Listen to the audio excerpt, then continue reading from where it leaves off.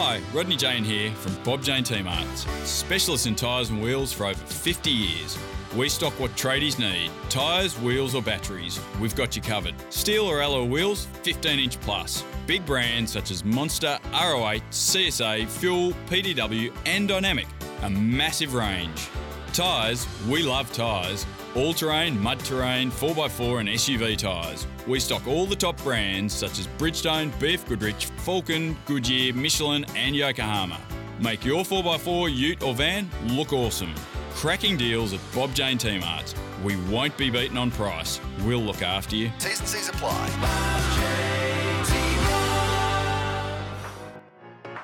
Two of the very best operators Parked up in the garage. This has been coming for a long time. These two do not like each other. There are two parts of the story as always. Red flag, this is a suspended race. Hi there, this is the Parked Up podcast. Of course, at Parked Up, we're powered by Race Fuels, and my name is Grant Rowley, and this is a jam-packed episode of Parked Up.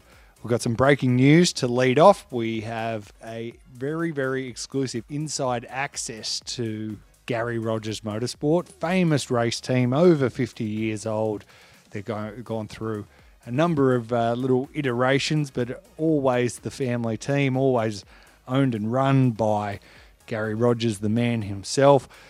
And I've got to speak to a couple of key players on the inside there at the team now. Former Bathurst 1000 winners and Australian Touring Car and Supercars contenders, and now competing in the TCR Australia, S5000, Trans Am, you name it, they are racing it. Also got a couple of cool chats that Mark Fogarty did from Parked Up Plus. He spoke to Paul Morris at length, a lot about Gen 3, a lot about Supercars and its current state. And he also spoke to Tony Quinn. Of course, Tony had that really, really large incident at Townsville only a few months ago, and he's just recovering from a pretty hefty shunt there. And Fogs had a great chat with him. So I'm going to play the full chat with Paul Morris, the dude, and I'm going to play the full chat with Tony Quinn. Now, before I get into all of that, of course, I've always got a special guest, and my special guest today is Tanea McLeod from the Girls on the Grid podcast. Tanea, how the hell are you? Great, Roller. You searched very far and wide for your guest for this week. I've come from the sister podcast, the Better podcast, Girls on the Grid, hosted by myself and Priya Richards. If you don't listen to that first, then come listen to Parked Up. Well, obviously, if you're listening to this, you're already listening to this. And then if you've got some spare time, you can go and listen to Girls on the Grid. It's going really well for you guys. Really good numbers. You guys do your socials probably way better than Parked Up as well. Are you enjoying putting the Girls on the Grid podcast together? It's a whole lot of fun. Our biggest drama is actually scheduling time together. Both Priya and I are videographers full-time. So Priya works for Airtime and I work for Grant and for my own business. So the hardest part is to find time where we're not, different opposite ends of the country, or, one's working nights, one's working mornings. That's the hardest part. So when we can find those little windows of opportunity to sit down and also line it up with a guest schedule as well, yeah, it's a whole lot of fun to just sit and, just chat for an hour or so about our passion, which is motorsport. Excellent. No, it's all very good. Obviously, you're so very, very busy. So very, very busy. But it's good. The podcast is great. And guys, if you haven't checked it out, of course, it's Girls on the Grid every Monday. Who's on this Monday? Who's coming up? TBA. TBA. Okay, cool. Or TBC. Cool. Okay, well, you can stay tuned. All right, I'll catch up with Tanea a little later on. But right now we have some really, really cool breaking news. It's not much of a surprise, particularly for everyone in the industry. We all knew that this was coming, and it's come this morning. It's Michael Massey being confirmed as Supercars Commission Chairman. He's back after his stint as race director for the Formula One, and of course that all came to an end after that most dramatic end-of-season race at Abu Dhabi last year. And it's great that we're going to have Michael Massey back. And with the latest news on that, here's Mark Fogarty from Parked Up Plus. Thanks, Grant. Confirmation, not unexpected, that Michael Massey is the new chair of the Supercars Commission. Massey replaces Neil Crompton, whose term as interim head of the commission was ended on June 30. The Supercars Commission oversees the technical and sporting rules. Sydney-born and now based there again, Massey has a long and distinguished history in motorsport administration here and overseas. Infamously, as Formula One race director, he was at the centre of the controversial finish to last year's World Championship, and he became the scapegoat, relieved of his role and then dumped by the FIA in a costly settlement. Massey is also joining the South Australian Motorsport Board, revived to run the return of the Adelaide 500 this December. Both good appointments that tap into his skill as a people person whose personality promotes consensus. But those are part-time positions that don't exploit his experience and expertise. Expect to hear more news of bigger roles for Michael Massey in the near future. Thanks, Fogs. Of course, Fogs was right on top of that news, and there was actually almost a sneaky chance, Tanea, that we were going to do an extra special version of Parked Up Plus. It was going to be like Parked Up Plus Plus. So this news was breaking on Friday, and Fogs had given me a bit of a warning on Friday afternoon that this news was coming, and we deliberated, and I said, look, the only way we can get this news out is if you create an extra special podcast. And we almost did it, but the news had been leaked and there was others who got ahead of the train. So Fogs was right on the pulse of the news, and we didn't actually have to do that extra pod, which I was kind of thankful for on a Friday night because it meant that I didn't really have to do any extra work. But it was thanks, Fogs, for delivering that. Of course, Tanea, you're listening to Parked Up Plus every week. We sometimes hear your voice on it. Sometimes I do appear on Parked Up Plus to read the news segments when the names are too complicated for Grant to pronounce. When there's a lot of winners with tricky last names, Grant says, nah, stuff this, Tanea, you read it. And it does take me about 45 minutes to read a 45-second script. But anyways, we don't talk about that. You guys just hear the pretty polished version. Cool. All right, of course, Parked Up Plus every Monday, 5 p.m. with Mark Fogarty. Now, that's enough of news. I've got I had some cool inside access to Gary Rogers Motorsport. A really great team, a long-standing team in this sport. And I caught up with 4 of their key guys. And the first one, I can't start with anyone else except the main man himself, Gary Rogers. Here he is on Parked Up.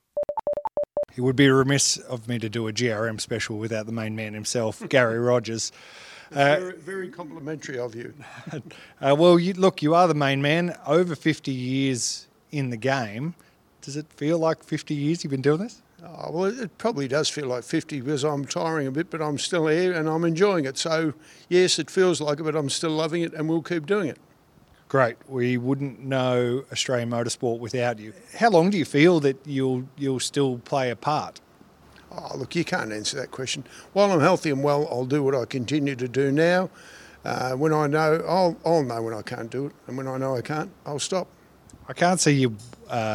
You won't just flat out stop. I could imagine you wind back and maybe enjoy the horses a little bit more, or a couple of glasses of red or whatever it might be. But you do have a lot of interests outside of GRM. I guess people might see you as, well, this is your cubby house and this is all you do. But you do a hell of a lot outside of the racing game. Well, I do, and that's probably what keeps me firing along. I mean, and probably the most fortunate thing is when Barry sold his own business years and years ago and came here and helped out. I mean, that really has helped my other interests immensely because I do a lot of commercial building. I train my trotters, I breed a few. I really like doing those things. I don't think I'll ever fade away, but I'll know when it's time to pull the pin. And I really don't want to fade away. I just as soon have a little bit of fun on the way through, and I won't be having the Reds. I'll be having nice cold beers. I love it. Perfect. That suits my style. Okay, your racing program at the moment. It's obviously changed quite a bit in just the past couple of years. Your assessment on how things are going in TCR, Trans Am, S5000, and I guess overarching the Speed Series and ARG World. Oh, ARG World's coming along fine. I mean, really, it's been a slow start, and of course, we all go back to the COVID thing. The COVID thing interrupted everybody, but I thought, work-wise, we were able to keep all our workforce together with the help of those government subsidies with some wage activity. But the fact of the matter is, we got some special projects going to keep everybody here because I've got a great bunch of people, and I just want to keep them together. Unfortunately, we're able to do that.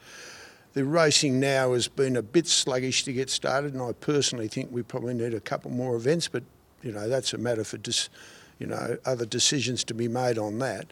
But the health of the business, I think, is quite good. I think the stand deal has been very productive for our business. It's really promoted what we do, or what ARG as a racing category for the various competitors, and gives them exposure. I think in general, we've got the TCR, we've got, as you say, the TCR, the Trans Am, the 5000, Touring Car Masters, the GTs. There's a lot of categories in there. We just need to make sure we give all those competitors a good path where we have enough events to keep them in the focus. And that's really what I'm trying to concentrate on at the moment, just make sure we get the necessary financial benefits to be able to put those deals together. It's never easy, this, as you well know, and over the years I've been able to tie it all together bit by bit, but with dollars and cents, and keep it firing on. Okay, so you'd like to, so 7 Speed Series events at the moment, but you feel there should be more, and is that for the competitors to give them maximum? Well, I'm not so sure. Well, when I say more events, maybe more races, maybe a few more races at certain events, and maybe expand that, whether it's with more events or with more races at the existing events. I'm really not sure, because we haven't really sat down and nutted it out. But if I was a viewer, I would want to be watching races more than once every month or two. I'd want to see them on a more regular basis. And you get used to the fact that they're being there, and if you tune on the third Sunday or the third Saturday night or whatever, there'll be some racing to be seen. I mean, that's the big picture with this. Now, whether it comes to fruition, it still remains to be seen. But I just think there is a big market out there, and I think all the categories we've got some young, exciting drivers who are all starting to show a bit of mettle. And I mean, you need a bit of time to build those sorts of personalities. They're not all going to become Garth Tanders overnight, but hopefully over a bit of time that will happen. We talked about Speed Series as a whole, but what about your race team as well? It's still something that you put, most focus on as well. TCR has come to Australia as, a challenger for exciting touring car racing. And it's proven to be that. I mean, clearly it has been quite exciting. It'd be nice to get a few more cars in there, but time will tell. This is very, very young days. You've still got to remember that. I mean, we look at a lot of the categories around the world. They've been going for a long time. When I look at the amount of time we've had the TCR program up and running, the growth has been pretty good, and the racing is getting better each time. So I see nothing but positivity, albeit will require some hard work and some funding. So we've got to work on both. Well, the hard work's there. The teams all work hard. We know that. But clearly we need to be able to have some additional monetary amounts to assist these races to be held, because it is expensive to go racing. We all know that. It's a lot harder to go racing. I mean, a racing car costs a lot more than a tennis racket. Sad but true. Mm. So what's the next big step for TCR? Is it, more cars coming in? Is it better drivers? Is it as simple as that? Well, I don't think it's as simple as that. But I mean, I don't think you could be a bit harsh on the drivers to say we need better drivers. I think the drivers we've got are a good quality bunch of drivers that know how to race hard. Sure, they push and shove a bit, but that happens. That's how it is. Of course you do. And to be quite honest, if we have too many rules and regulations to stop that, people won't want to watch the racing. You don't need kamikaze pilots, but you need forceful drivers who use a bit of common sense take the opportunities when presented, and they muck it up occasionally. Go and apologise and get on with it without people saying, don't this and don't that. It just won't work. In terms of what else we need, the circus we've got in the country, I think, is satisfactory. I think these cars suit the road races. They keep the circuits. I don't think there's a lot that we could change other than a bit more growth. I mean, growth would be great. A few more entries into the category would be good. And that's not to say that won't be coming. The interest is growing in this. Excellent. Okay, the other thing I think people would like to know about is S5000. We're in a bit of a sabbatical at the moment, a bit of a gap before we get into Tasman Series at the end of the year. Just here at your workshop, there's lots of them, and the interest for S5000 has been strong for the end of the year. You're expecting a competitive end of year Tasman Series? Well, I think what's happened, people don't realise how economical these cars are. I think the minute they see those big open wheel cars, they think, "Oh, this is expensive." The fact is they're not expensive. They're a lot cheaper to run than your average car. And the maintenance level, barring crashes, is quite minuscule, really. The engines are pretty reliable. The maintenance level on the transmissions and everything else, you've got tyre wear, you've got brake pad wear, but you can have them on all forms of motorsport. But the actual inbuilt parts of the car, I mean, the cars were really designed very, very well. And other than crashing, you can run one of these cars very inexpensively. But I think the minute people see them, they think, "Pooh, this is expensive," and they ring up. And when they do ring up, they then find out it's not expensive. And last question on S5000. You've got a rookie or young driver test coming up at Tailem Bend. That's it. What's interest been like in that? Well, we've had a lot of interest in that, clearly, as you'd expect, and I think what we're trying to do there, I mean, there's a lot of young guys, or girls and guys, I mean, look, that are roaring around there in Formula Ford, and the amount they spend on Formula Ford to do a national championship is probably not much more than what it would cost to do a 5,000 series. But I think we just want to bring these people to a proper racetrack, let them experience the cars, let the people that work around them, their engineers, their mechanical type people, their financiers, whoever it is, experience what S5000 is all about. And then I think people will say, well, gee whiz, that's not a bad option. But anyway, we're giving it a crack, as we must. Keep punching, Gary. That's it.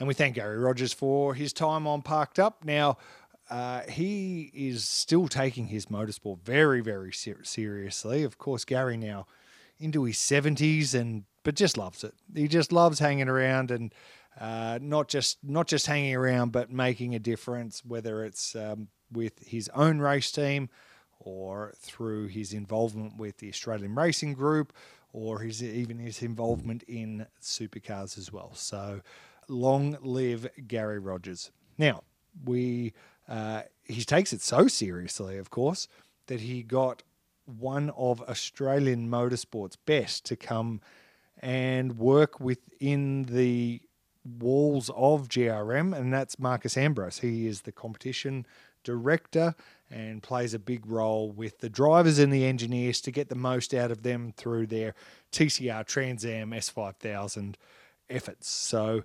Marcus also has a really cool initiative, the Combine, which will run down in Tasmania later this year. I asked him about that, his own racing future, and a whole bunch of other stuff. Marcus was kind enough to give us his time, and here he is on Parked Up.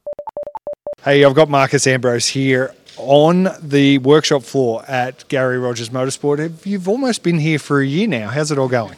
Well, I'm not meant to be here full time. It was meant to be sort of a couple of weeks on, a couple of weeks off. My role here is Director of Competition, whatever that means. We had to come up with some kind of title to designate what I'm doing here. I'm just here to try to move the team forward on the competition side of things, get them running better on the racetrack, get better results. And so it really is all hands on deck some days, and some weeks there's not much for me to do here. We've added a lot of cars from 2021 here with adding 3 Trans Ams to the program. And so I've sort of been fairly focused on the Trans Ams, to be honest, but spread across all 3 classes that we run here, which is the S5000, the TCR program, and also the Trans Ams. There's a bit going on. There's not much extra space on this workshop floor. Gary and Barry have run teams for... they've run entries in various categories. You raced against them back in the day. Working for those two guys, what's it like? Well, I was firstly sponsored by Gary through the Valvoline sponsorship back in Formula Ford in 1997. So we go back a long way. I'd spoken to Gary about driving here a couple of times as well. Things hadn't worked out. I'd been in the wilderness for a while, if you like, literally building a wilderness lodge in Tasmania. And as I've sort of been away from motorsport, I know so much. When the opportunity came to come here to sort of share what I know about racing into an existing organisation like GRM, I was really happy to do it, and it's actually been, for me, quite empowering and very pleasurable, to be honest. It's something that I know what I'm talking about, and I know my place here. Like, I'm not a mechanic. I can't work on ECUs and wiring looms, but I can certainly see the basics at the racetrack about how do we go fast and what do we need to focus on. And I think the blend with the existing GRM people here, who are already fantastic people, GRM's a professional team, a very professional team, and a very big team. We're running, well over 20 staff here. We're running 12 race cars throughout the season, plus all the other stuff we do. We've got car rebuilds, car restorations going on. GRM have designed and built up these S5000s that we're standing next to right now. So there's a lot of ongoing work on those. And so I'm just happy to play my part here, which is try to focus the drivers, focus the engineers into what really counts and try and lift performance and results on the track. And I think we've done that this year. We've underachieved, I think, on the Renaults in TCR with mechanical reliability issues there, but the Peugeots have run well. We're second in the championship with that, and we're looking pretty good on the Trans Am. So it's been good so far. Some people would say that GRM is a little wasted, with not competing in supercars and taking on these three classes in the Speed Series. I don't know. Do you agree with that? Would you like to see them try supercars again one day, or is this just enough? Well, it hasn't been that long since GM were in supercars. I mean, this is a fairly new iteration of what GRM is. There is an element of, Gary and Barry Rogers, have a shareholding or are a part of the ARG series, and so they're running cars in that series to lift the quality of the teams and to also increase car numbers. It's working quite well.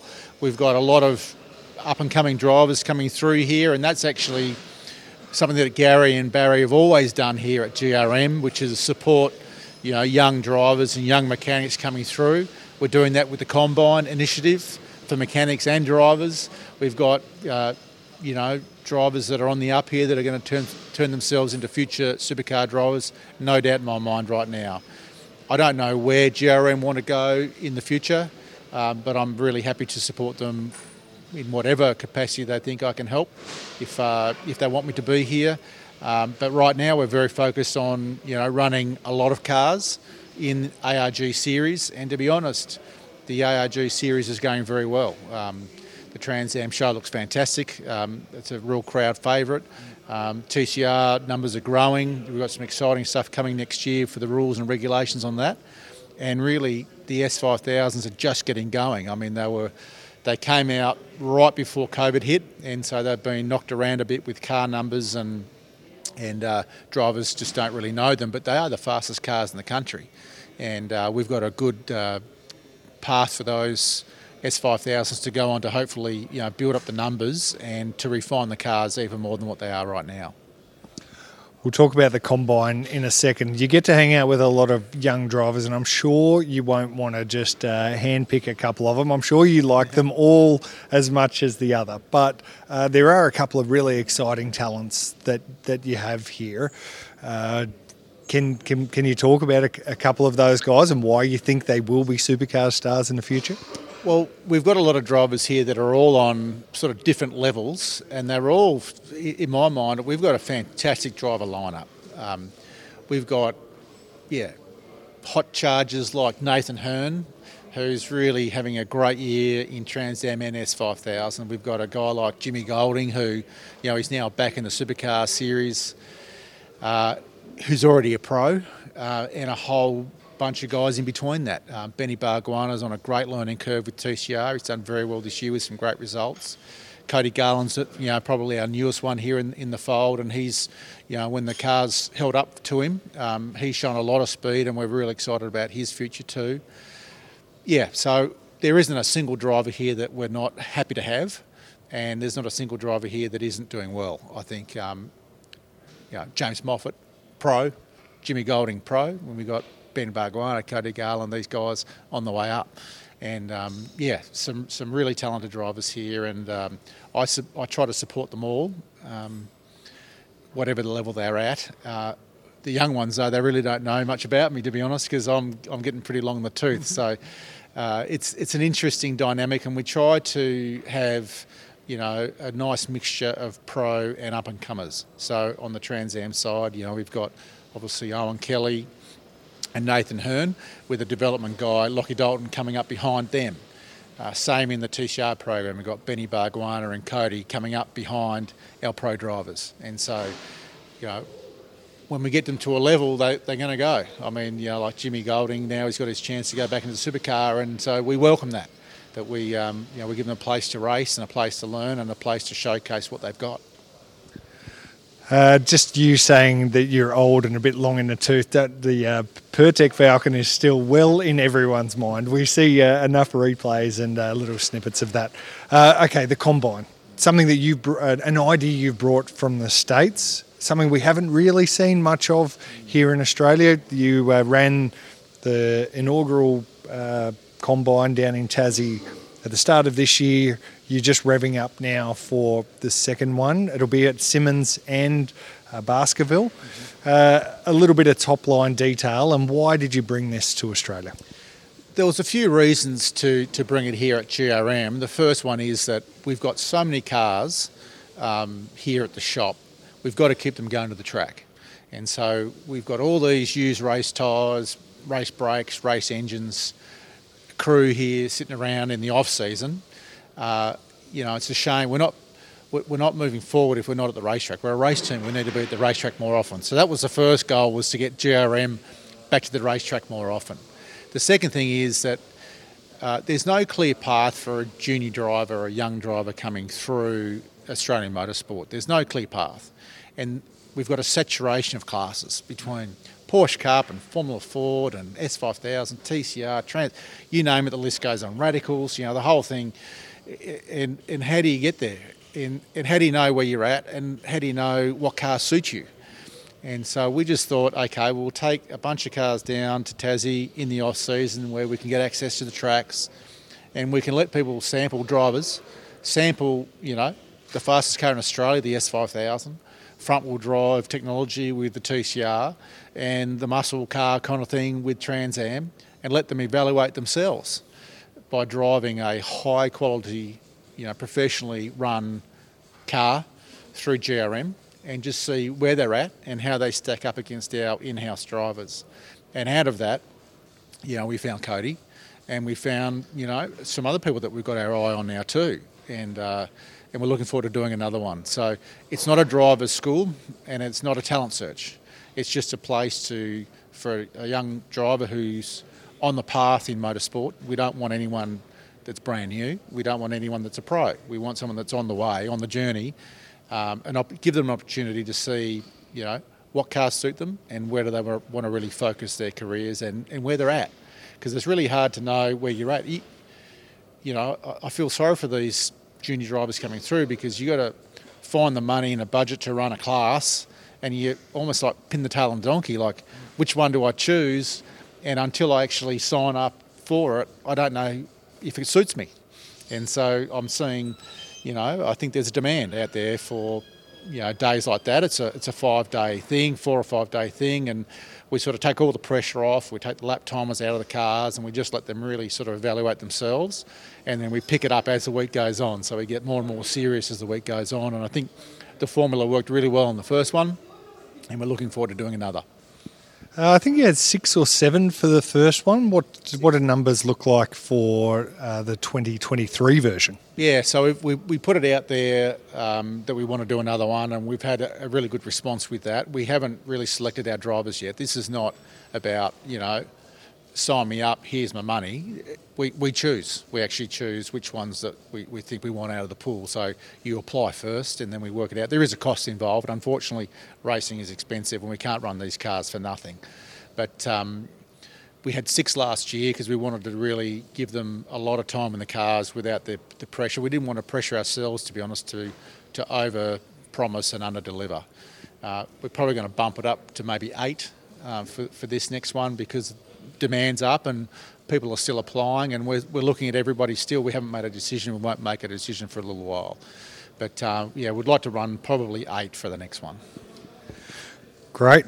Okay, little plug for your Instagram account, Marcus Ambrose Motorsport. It lives on, and there's a new Ambrose coming through the ranks too. Tell us about your daughter who has gone through karting. Yes. And she's raced. Two daughters doing it. Yeah. Jeez, you didn't buy a tennis racket for these girls? I probably should have done. So Marcus Ambrose Motorsport does live on.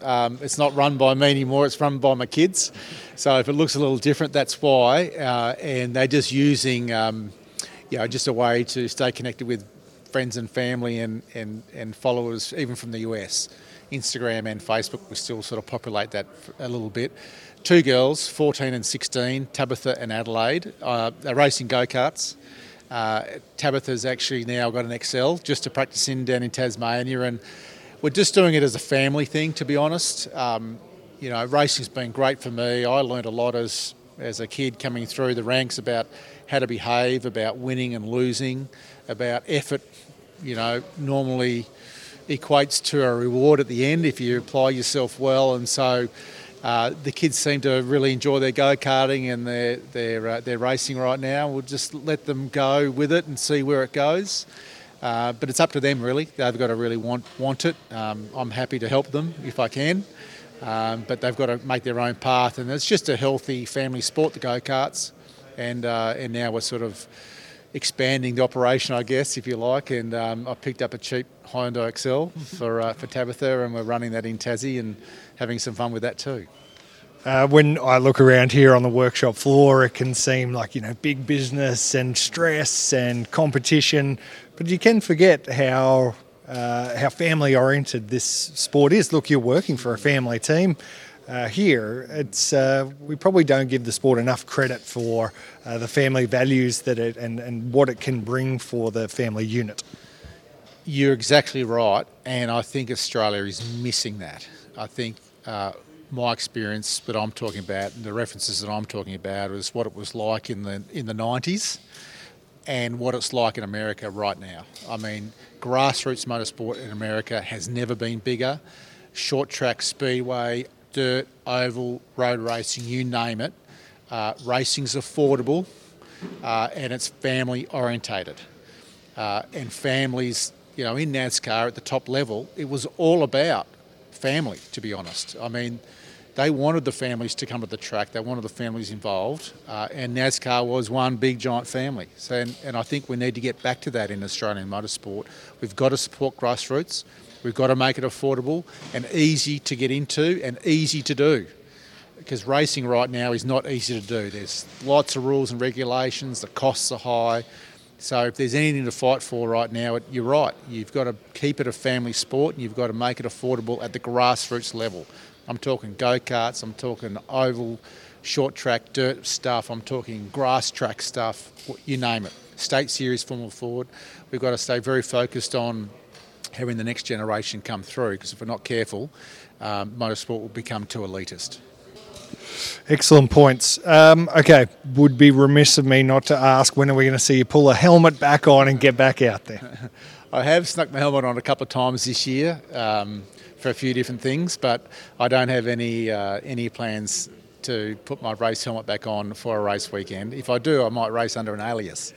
You might have to find me somewhere else. But I've jumped in a few race cars to give Tabitha a hand, and that actually has been a bit of fun too. So maybe, maybe I have got a licence, a national licence, and maybe I'll renew that just to be able to test a few cars.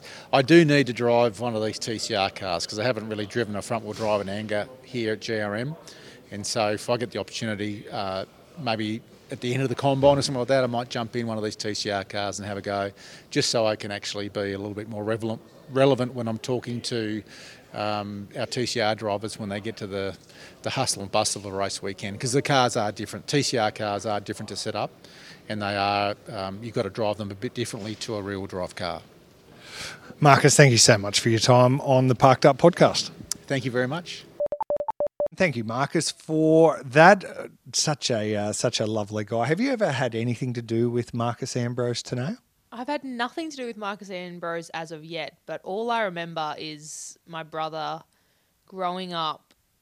Every time you walked into his bedroom, there was a 2003 Marcus Ambrose signed poster on his wall, and yeah, that's all I remember. There was a signed poster that I think is now in my bedroom wall that just kind of, passed through the ranks. And then he's got a signed, framed, like one of those limited edition signed things. But yeah, Dad and my brother were very big Marcus Ambrose fans. Cool. Yep. He was an absolute legend. And after he became a Supercars legend, winning 2 championships in a row, he just left us all and went and played NASCAR racing, which he was also pretty handy at. Great to have him back in this part of the world working with GRM. Now, 2 more GRM chats that I did. I caught up with Aaron Cameron, who drives the Peugeot TCR car. Of course, it's supported by Valvoline. And Aaron has eyes on a big future. He's one of the best young stars that we have in Australian motorsport, and I caught up with him on the GRM workshop floor. So I've got Aaron Cameron here down at GRM, mate. It's a busy workshop. How often do you spend time here working with the crew, working with the guys away from the racetrack? I try as often as I can around my own work. I do concreting during the week, so yeah, as much as I can, usually probably twice between each meeting.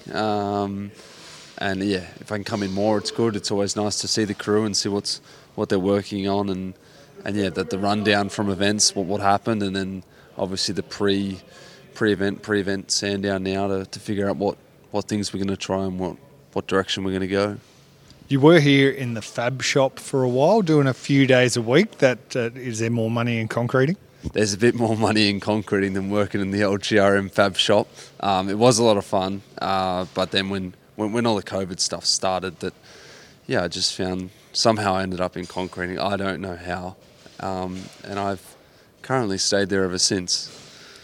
Tell me about the culture that's here at GRM. You've come in at basically the start of your career. Is it arms wide open, cuddles and hugs, or is there a bit of tough love? What's your take on that? A bit of both, really. I think it's a really good team environment where we all get along really good between the Renault and the Peugeot guys, and even all the Trans Am, and it's like everything really sort of gels, and we all worked well together. Obviously a bit awkward when me and Cody were crashing into each other at Queensland Raceway, and I've certainly got some tough love since then to get us back on track, because we shouldn't be running into each other, obviously, and we don't usually, but yeah, I think most of the time it's really good and we all work together really well. Now, we've spoken to Marcus in this episode as well, a wealth of experience here in Australia, all around the world. What has he brought to the table that you can see from the inside? The pushing for things that we want, things that the engineers and drivers want. He's just come in and pushing hard to make it all happen for us, and most of the time it does happen, and we get to try what we want, and yes, sometimes it doesn't work, but he understands that motorsport's a game of sort of learning and trying things during testing, which, yeah, we're doing a really good job of making the Peugeots a lot faster, and yeah, you see our form at Bathurst, like the cars are so fast there, and it's just, that's because of what Marcus and the engineers like Lucas and all of them are really doing and pushing quite hard to be as fast as we can. Now, speaking of Bathurst, it's the last round of TCR Australia. We've got Sandown to come in September. You're still in a title hunt. I know Tony D would like to think he's got one hand, one paw on that trophy, but it can shift and change so quickly. The points are really, really close. Is it win it or bin it? What's your take and feel on being number one at the end of this year? I think at the moment we're probably too far back. We're P8 in the championship. Yes, the points are really close to get to. We could get to second or third. Tony's probably a bit far away. Bathurst will be really strong because the Peugeots are good there, but Sandown I don't see as being a really strong circuit for us. I'm hoping that we're going to be up there and wrong, and we'll be fighting for wins. But we don't have a lot of characteristics that Sandown's likes. So. Yeah, I think if we can end up the year in at least the top 5 in the championship, I'll still be pretty happy because we've had 2 DNFs and DNFs just kill championships where Tony just keeps finishing races. And now he's winning races as well. So, yeah. Okay, your future. So you've done TCR for the last couple of years. You've done S5000. You've won trophies in S5000, trophies in races. What do you see 2023 being like? Is there a change? Are you going to stay with GRM and do the programs that they've got here? Is there something else for you? I think a change is probably coming. I've spent the last 3 years here at GRM. 3 years, a few years now. I want to keep doing the S5000 because I think they're a great category and they're a lot of fun to drive. Very fast and not much grip. So I would like to be part of that for the future. TCR, I don't know exactly what the future holds there, but yeah, hopefully maybe moving over into the supercars ranks, but it's still all a lot to play out before I can say anything there. Cool. Okay. So, but Super 2 or Super 3, Super 2, I guess, is probably where you'd like to go. That's the best outcome for you. Yeah, Super 2 is the goal and the outcome that we want, but you just never know. In racing, there's a lot of factors, budgetary factors that are involved, and we're just trying to make that all work with everyone for the future, and ultimately it's got to all line up that maybe doing Super 2, and then from Super 2 you want to get to Supercars, so you want to have a bit of a pathway laid out. And thank you, Aaron Cameron, for your time there. Tanea, he wants to do Super 2 next year. How do you reckon he'd go? Oh, there's no doubt that the guy can steer. Like he's been able to be at the front in everything that he's ever driven. I think the TCR presents a bit more of a challenge with him with the, changing BOP every round, and it keeps all of the drivers on their toes. So it would be very interesting to see how he performs in the Super 2 field where every single driver is at the top of their game, and it's obviously it's the undercard of supercars for a reason. So to take the step from TCR across to Super 2, it'll be really interesting to see how he goes. I think he'll be at the pointy end. Yeah, obviously heavily relies on what team you partner up with, but if there's anyone I reckon who can extract just that little bit extra, it's going to be Aaron Cameron. Now, the last guest that I spoke to on the GRM workshop floor, it's someone who probably goes a lot under the radar, doesn't cop as much television or press time, but she's the one who makes a lot of the things happen for GRM. Her name is Sally Parkinson. She's been with GRM for quite some time now, Tanea, and I think she was actually responsible for giving you your first supercars gig. Is that right? Yeah, so Sally kind of hunted me down a little bit. I went through a year and a bit of volunteering for Supercars Media, and then found myself working at the AusX Open, which was the Supercross that happened in Sydney a few years back. And Sally was one of their event coordinators. And she said to the boys, she goes, "You guys have any plans with Tanea? Like, you going to do anything?" And they're like, "Oh, we don't really have capacity." And then she's like, "Sweet, can I take her?" Because I was there, obviously showed that I was committed and, really keen to make a go of this. And then... and this is in the video space, yes? Yeah, as a videographer. I was really keen to make it, have a go as a videographer. And then Sally was like, yeah, cool, come and work for us. And it was just as like the video sphere of socials was taking off. Obviously, we're now, everything's video content. But a couple of years back, to see a video, it was more like press releases and written quotes and things. And then we sort of pivoted around that 2018, 2019 era, which was ironically my 2 years with GRM. Then when they left Supercars at the end of 2019, I went off to do my own thing. But it was an incredible stepping stone. And yeah, I'm always going to be super grateful to the whole GRM crew, and especially Sally and Barry. I had no experience. I'd never been inside a Supercars garage before with a camera. So to be given that opportunity was something that, yeah, I'm forever grateful for. So yeah. Cool. Okay. Well, here she is, Sally Parkinson, and she'll tell you a little bit more about her role at the great GRM squad. One person you don't hear much about at GRM, but is an integral part of GRM. Her name is Sally Parkinson. I actually thought you were one of the Rogers family. You were hanging around and bossing people around so much. Sally, you've been here for a while. Tell us about your role at GRM. Well, I've been here since the end of 2009. So basically just do all of pretty much anything that doesn't make the cars go fast.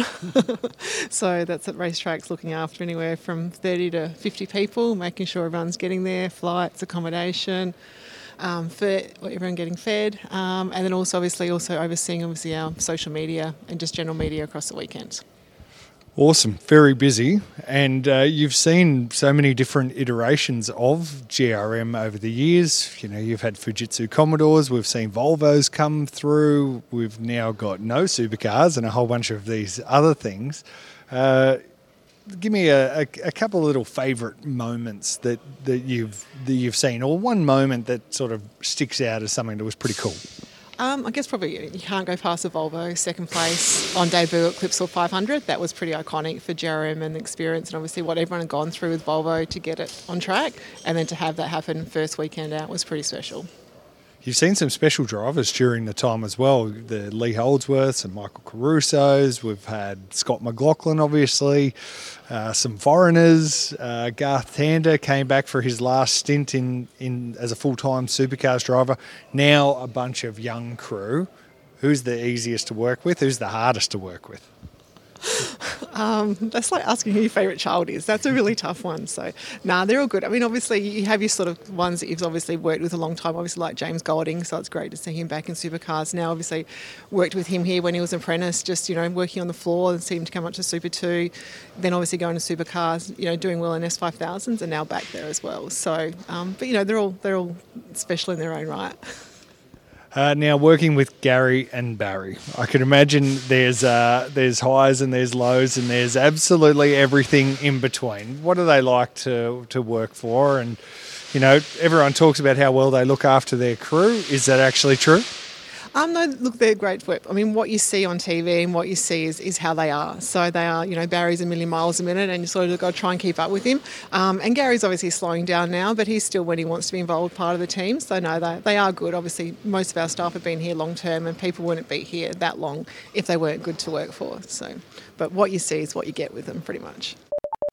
And we thank Sally for her time on Parked Up, and that was kind of cool to go through and see all the guys. I do get to spend a little bit of time with GRM and their squads through the TCR and S5000 stuff. That's kind of part of my world. So, but good to chuck the microphone in and ask a couple of the questions that I typically wouldn't ask on the record. So, thankful to GRM for that opportunity. Now, Mark Fogarty also just stole some time off some other guys in the world of racing, and he spoke to Paul Morris and Tony Quinn.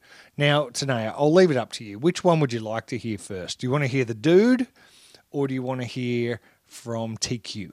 Well, because I've already listened to the Parked Up Plus episode, I do know the top line contents of both of these interviews, and I reckon roll Paul Morris where he tears up Gen 3. Okay, that is it. You can hear the full interview with Paul Morris and Mark Fogarty, the legendary Mark Fogarty, right here, right now. Paul Morris, Gen 3 has been subject to delays, design problems, cost overruns, you name it. They're still aiming for the start of next season. Is it going to be worth the wait? Oh, I don't think there's any alternative at this stage. So, as you mentioned, all the problems that it's had, but I think it's just left up to the teams to get them built, and I think it'll be well into the start of next year before you see some of those cars hit the track. So, the proof will be in the pudding, Mark. If the racing's good and puts on a good show, maybe all those dramas will be forgotten. But I wouldn't like to be a team owner at the moment. No, indeed. As you say, once they're on the track, a lot of the problems will be forgotten. But as you said, it's up to the teams. And it seems that at this stage, an unfair burden is being put on them to get this thing done. I think that's pretty fair assumption, or that's how I look at it as well. You know, they've got race cars at the moment. They've still got championships to compete in. And for me, when you look at that, you know, are the people or the personnel in those teams going to be committed to not having a Christmas? So it's a different world we live in now, and people don't like to work as hard as they used to. So that'll be the interesting one. Who's going to roll up their sleeves and get it done? Gen 3 was predicated on being much cheaper to build, much cheaper to run.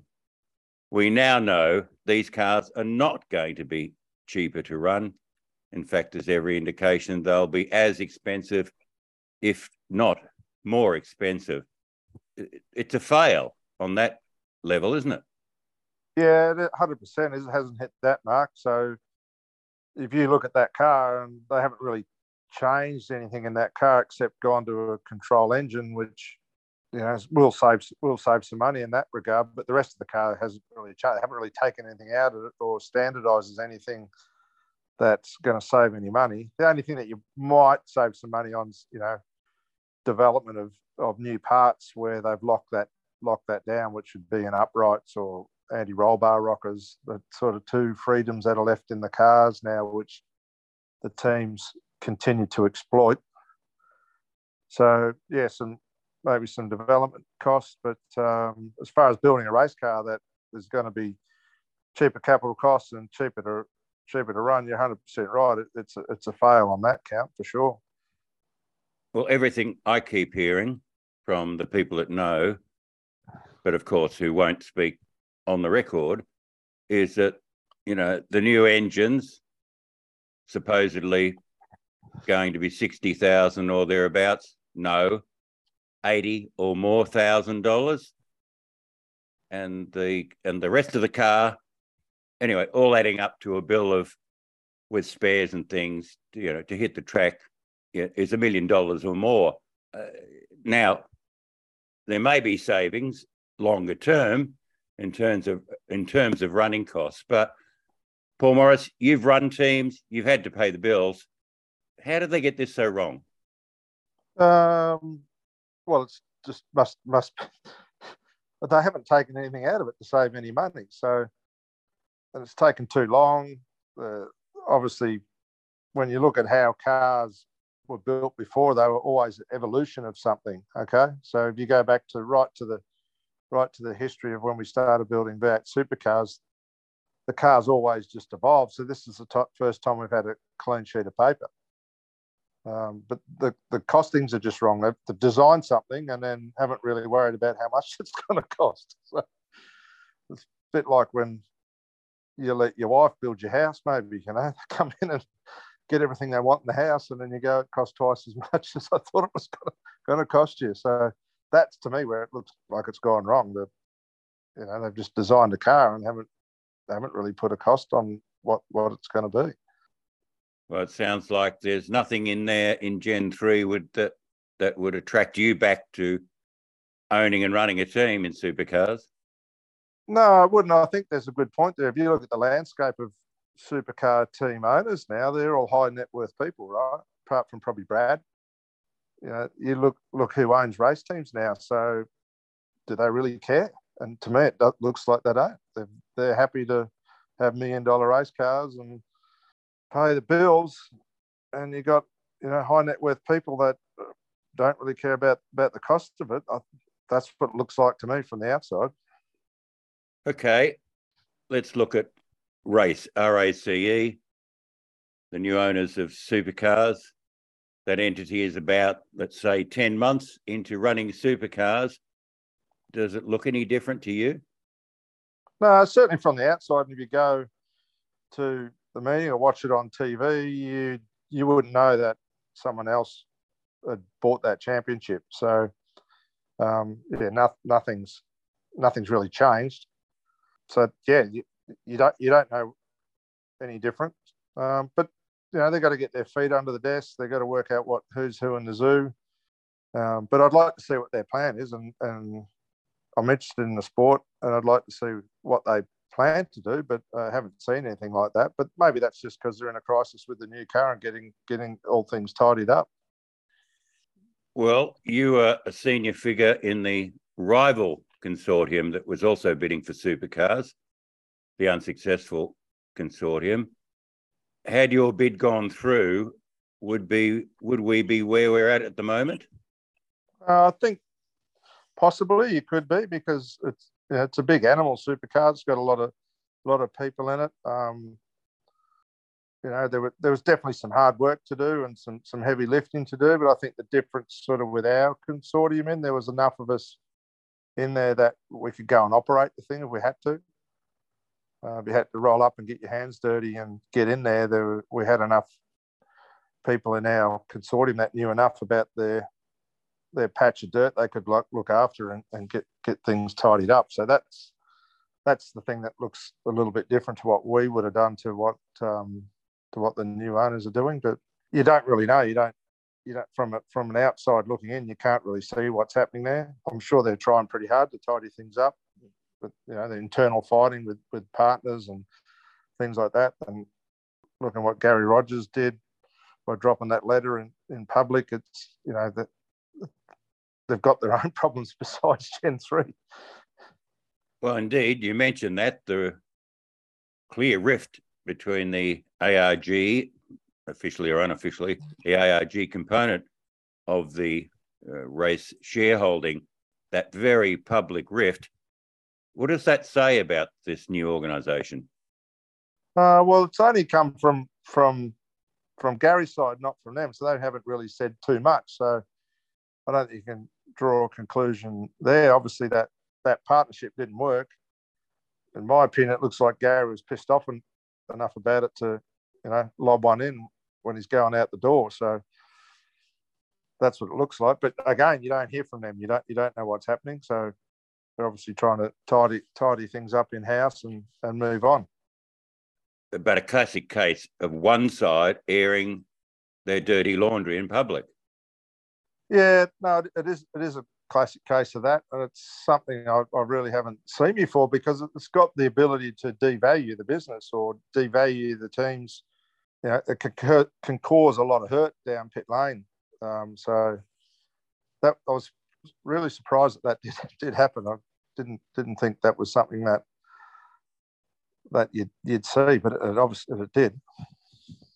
Paul, you're generally regarded as a respected figure in the sport, but some people might say, well, that's Paul Morris, taking pot shots from the sidelines. He doesn't really have any skin in the game. Why should we take any notice of what he says? Well, they don't have to, mate. So they can or they can't. But look, I've got an opinion on things, and I like to share it around. But I'm not always right. But it's good to discuss these things and get it out there. You just can't close shop.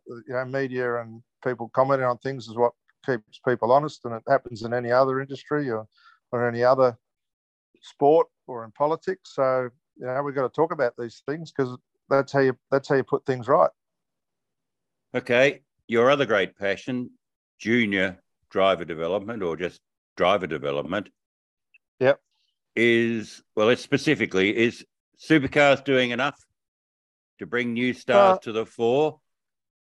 No, they're doing a very bad job of it, and it's a bit disappointing. the effort and the what they put into Super 2 is just nowhere where it has been in the past, and nowhere where it should be. It's super disappointing. You know, you can look at someone like what Neil Crompton's done with the Toyota 86 series and how they run that and how they get people involved, and it's, you know, all the stars that have made it through have come through that.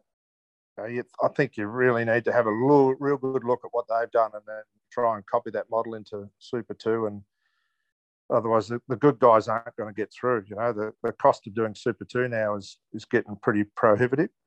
So yeah, there's some work to do there, and it should be on their list to fix up. And if they can't fix it up, they should give it to someone else to do as a project that needs to be done. And the change next year for Super 2 restricted the Super 2 division to the current Mustang and ZB Commodore. Yeah, well, that system's completely broken. What's broken it is the collector car market. So, you know, the teams used to sell off their cars and equipment, and, you know, 50 cents on the dollar, what the cars would be worth. They'd run their course. They didn't need them anymore. They moved on to a better mousetrap. They had cars and spares lying around, and they'd whip them out the door, you know, half price of what they'd normally be. But what's happened now is that collector car markets come to being, and it's just held the prices of a second-hand race car very high. So that's sort of what's happened. And the relevance of running a ZB and a Mustang next year when the current car could be a lot different to drive. So you're going from a high aero car to supposedly a low aero car. The relevance of that car and what it means to the driving technique and driving style is something that's still got to be worked out. But I think Super 2 will you know, if the best guys are in there and the cars are a little bit different, the competition will still make sure that the good drivers come through. But the cost of competing in that would just be horrendous. I'd hate to be a kid who's, you know, got everything on the line and then going to drive the car, and the last thing in your mind is, how am I going to afford to, you know, you go on racing and you're worried about how you're going to afford to fix it if you crash it. You just can't have that sort of stuff going on. Well, as you're suggesting quite clearly, the cost is becoming ever more prohibitive.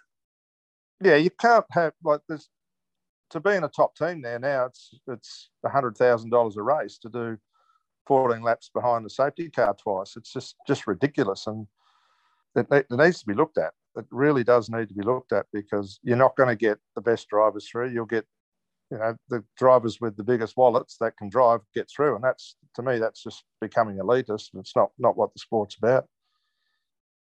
Well, Paul Morris, it sadly sounds like there's a lot of work to be done at many levels by, well, maybe all of us in motorsport. Yeah, well, we all got to contribute and talk about these things and get it out and find ways to fix it. But if you sweep it under carpet and pretend there's no problem, well, nothing will get done. So jointly, all this stuff can be solved, but you can't be scared of being criticised for doing something that you're not doing right. And that's, you know, you can't be on the propaganda train. You know, if you're doing something wrong, it needs to be talked about. And there's plenty going on there in the junior categories for sure. And we thank folks for that chat with the dude. Ever controversial, always not afraid to make the big statement. And here's another guy who's not afraid of making a statement, but usually when Tony Quinn makes a statement, it's encased inside some sort of joke. An absolute legend, and we're also very thankful that he is on the mend from that giant shunt that he had in his Carrera Cup car at Townsville. Now, today I was sitting next to you in the Townsville Media Centre when that accident happened, and almost everyone in the media centre just froze just for a moment. It was a big hit. He went in pretty hard, and I guess the extent of his injury shows how hard he went into that concrete barrier. It's not, you know, racing on a street circuit isn't for boys. You know, it's for big boys. It's for big boys, not for little boys. For big boys. But no, that was just really unfortunate, and yeah, the amount of things that he broke, wow, he's lucky to be doing as well as he is now. Yeah, well, we're all very thankful that he is on the mend, and so well on the mend that he was great enough to give some time to Mark Fogarty. So here's the full chat. You might have heard some of it on Parked Up Plus. It's on Monday at 5 p.m. tonight. You know that? I've listened once. Don't say that. You've listened plenty of times. All right. Mum's a big fan. Thank you. Mandy McLeod loves Parked Up Plus. That's fantastic. Well, she likes Fogues. She's a big Fogarty fan. Very good. Very good. Okay, cool. I'm not going to use the we should hook them up. We will not say that at all. From the podcast. Here is Mark Fogarty and Tony Quinn on Parked Up. Tony Quinn, welcome to Parked Up, and it's great to be talking to you again. So yeah, it's all good. I'm sitting here in front of me, my house overlooking the river, with jet skis going past, recuperating. Well, how are you, and how is your recovery going? It's I beat myself up pretty badly in the crash in Townsville, and there was a surprising amount of damage done to myself. And obviously the car got written off, needs to be reshelled. But in summary, I think I've got 8 broken ribs. 3 of them are broken in 3 places. 4 fractured vertebrae, a fractured pelvis, a left leg that's broken at the ankle's buggered, and my right foot was broken too. So I've been in bed mainly. I was in ICU for 3 nights or 4 nights, and then in the trauma ward for a couple of weeks, and then I've been at home for the rest. And I'm only just coming good now. It's been a rough journey. I wouldn't wish it on anybody, but the ribs are healing, which makes it easier to get about. Well, mate, it certainly sounds like you've got a long road back to recovery. Yeah, I mean, the best doctors are saying, don't expect to sit in a car, to go around a circuit this year. That's out. Maybe early next year we can sit back in a car and have a fang, but certainly my racing career has been abolished. Well, I was going to say, after such a serious shunt, really, would you want to go back to racing? No, not right now. No, I don't. And I say to people that have hung up one boot, never say never. But I'm going to New Zealand over the summer with my grandson. He's going to do the Toyota Racing Series, and I would like to do something there, but I can tell you straight, I won't do it if it doesn't feel right. There's no way that I want to have another crash. So I might just be tail end Charlie, going around the back of the field, just taking in the view. Well, you'll be a brave man if you do that, I reckon. But it's great to hear that you're getting back there and that you want to get back into it in some way. Now, I would imagine that you've got a team of people looking after your tracks and your other businesses. Life goes on, but presumably you're still keeping an eye on it all. I have more than a team of people. I have a fantastic team of people that have been looking after all the New Zealand interests. To be fair, New Zealand's kind of looked after itself because of COVID. We still have our weekly Zoom catch up and stuff like that. But since the start of COVID, New Zealand's had to swim by itself, and they've done a great job. So they're fine. Although there is some turmoil ahead, I think, not for us, but for the sport in general in New Zealand. And then, of course, the Australian businesses are run by the Australian team, which is, you can't do what I do without good people around you. And that's one of the key secrets to life, success in life, is to surround yourself with good people. And I didn't come up with that saying. It's a well quoted saying, but it's so true. Indeed. So let's have a look at what's going on in a couple of specific areas. QR's looking better than ever after your takeover and revamp. Big question, Tony. Does it look like you're going to get a round of the Supercars Championship back next year? Look, as you know, the supercars are they have their own challenges internally, and I haven't spoken to anybody from there about next year. I do know that Queensland Raceway was always a favourite of supercars because they actually could. It's a bit like Bathurst and Pukekohe. They can actually make money there, so they quite like it. But it's all entangled with government support and stuff like that they require and demand, if you like. I don't know where that sits with them, but we're certainly there, ready for them to come back if they choose to. I think they've got a lot of options for next year, and they talk about the Singapore Grand Prix and stuff like that. So who knows? Who knows? But I certainly haven't fielded any calls from any of the guys. So, but they're most welcome to come back. Well, indeed, you want them back. Sorry, I'll just pick you up on that. You mentioned the Singapore Grand Prix. So, as you understand it, there are still moves to try and get supercars on the support program up there. Oh, look, I'm a minnow. I don't really know what's going on, but I'm just picking up on what the PR, the hype or whatever that, they would like to do it or they think they should do it or whatever. But I think they've got we've got Newcastle coming back on board. We've got Clipsal.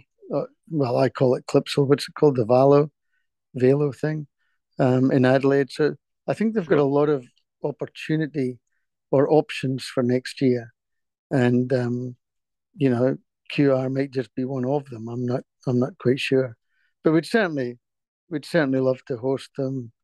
And I think it would be a great thing for everybody, for supercars, for us, for Ipswich. I think it would be a great thing because I didn't realise that Ipswich was such a mecca for horsepower. It goes way back, like decades, where the V8 thing in Ipswich is a big thing. So, and I know that they would get plenty of fans to come out and see them. So we'll see what happens.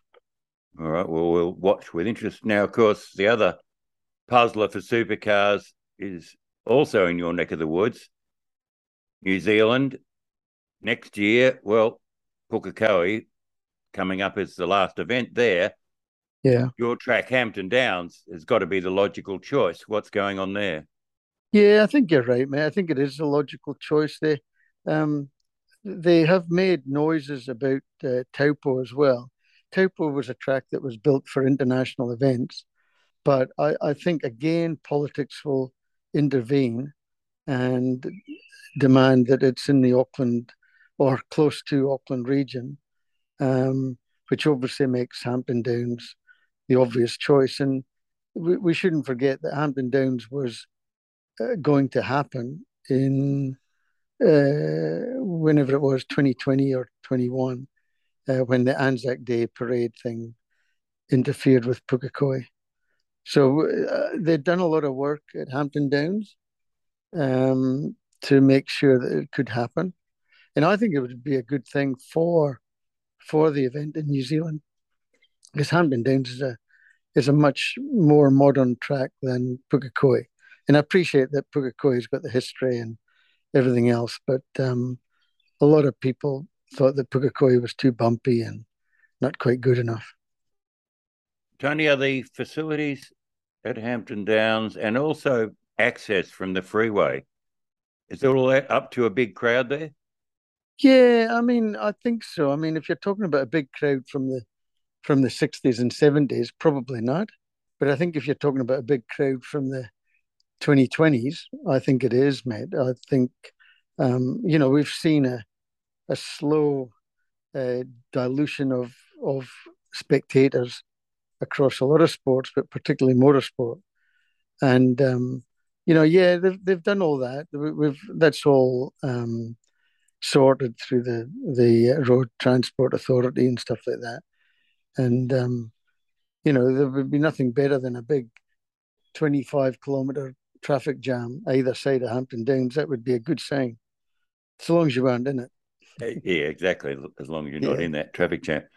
Hey, the long discussed, second race in New Zealand.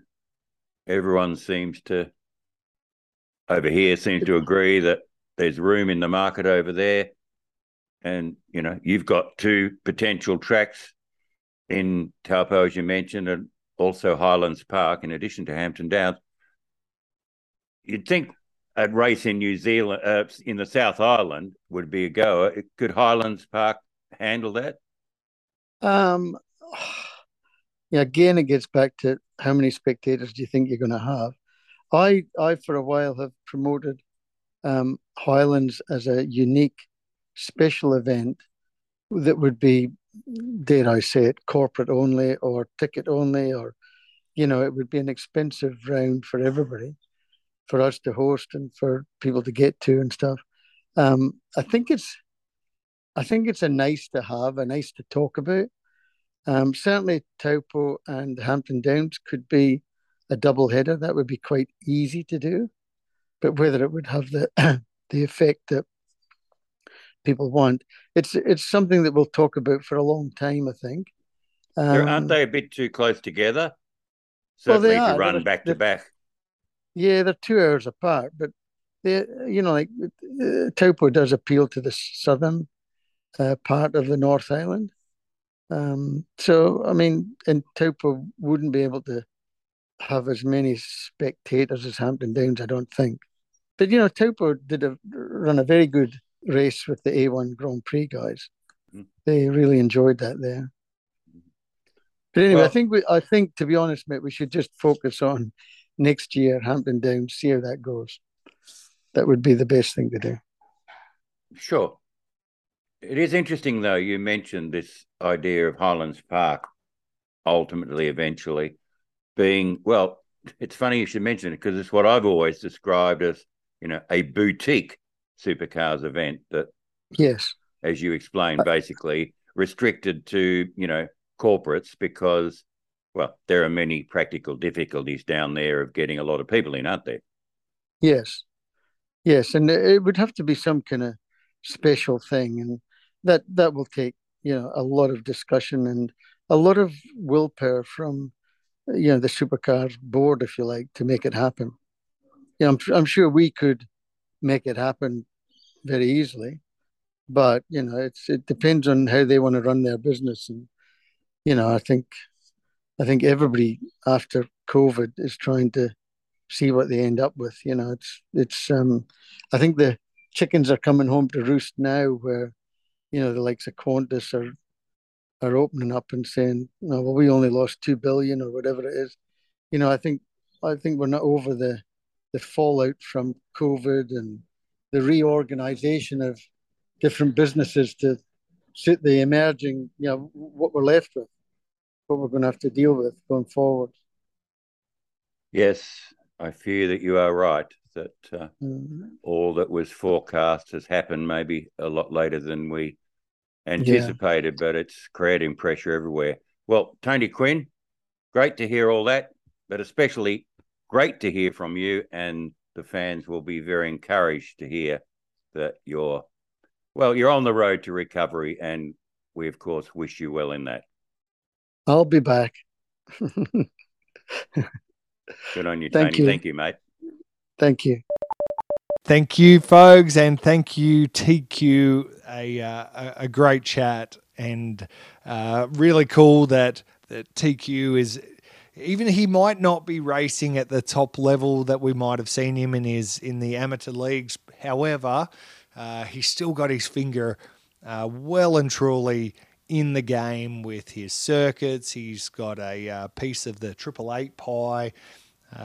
He's of course sells sells a ton of beef jerky as well, and I love beef jerky.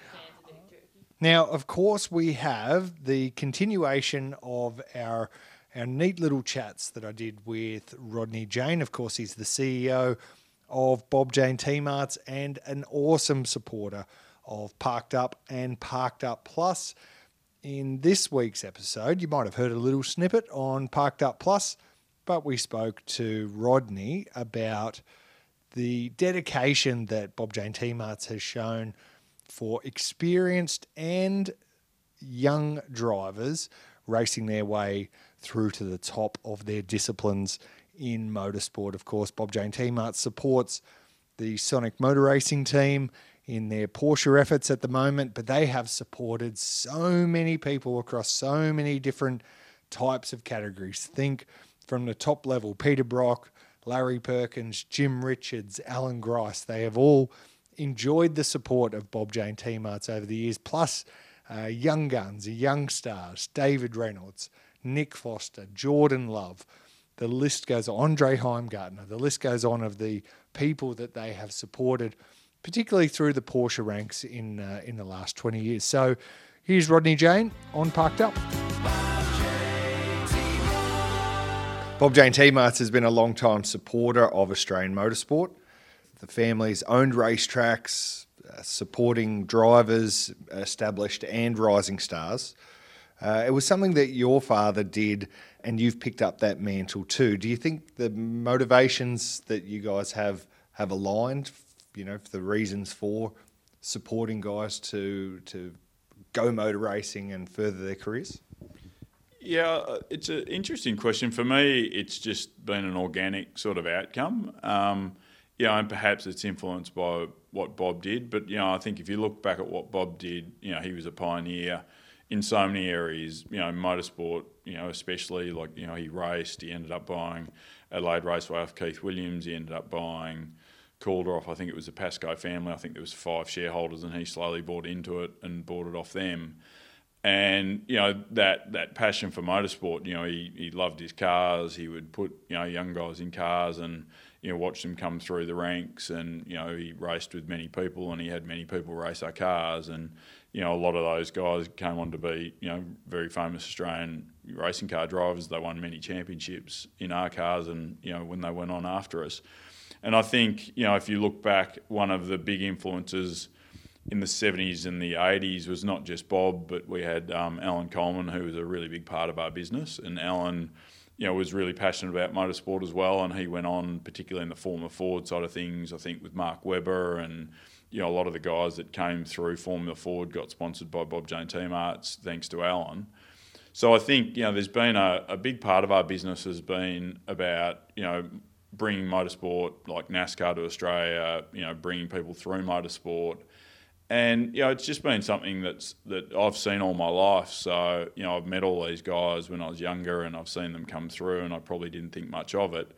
And, I think Bob has done so much for motorsport in this country and so much for driving and bringing people into motorsport and sponsoring them through it. Like in the NASCAR days, the amount of people he supported into NASCAR or OSCAR or other categories in the oval track racing was insane.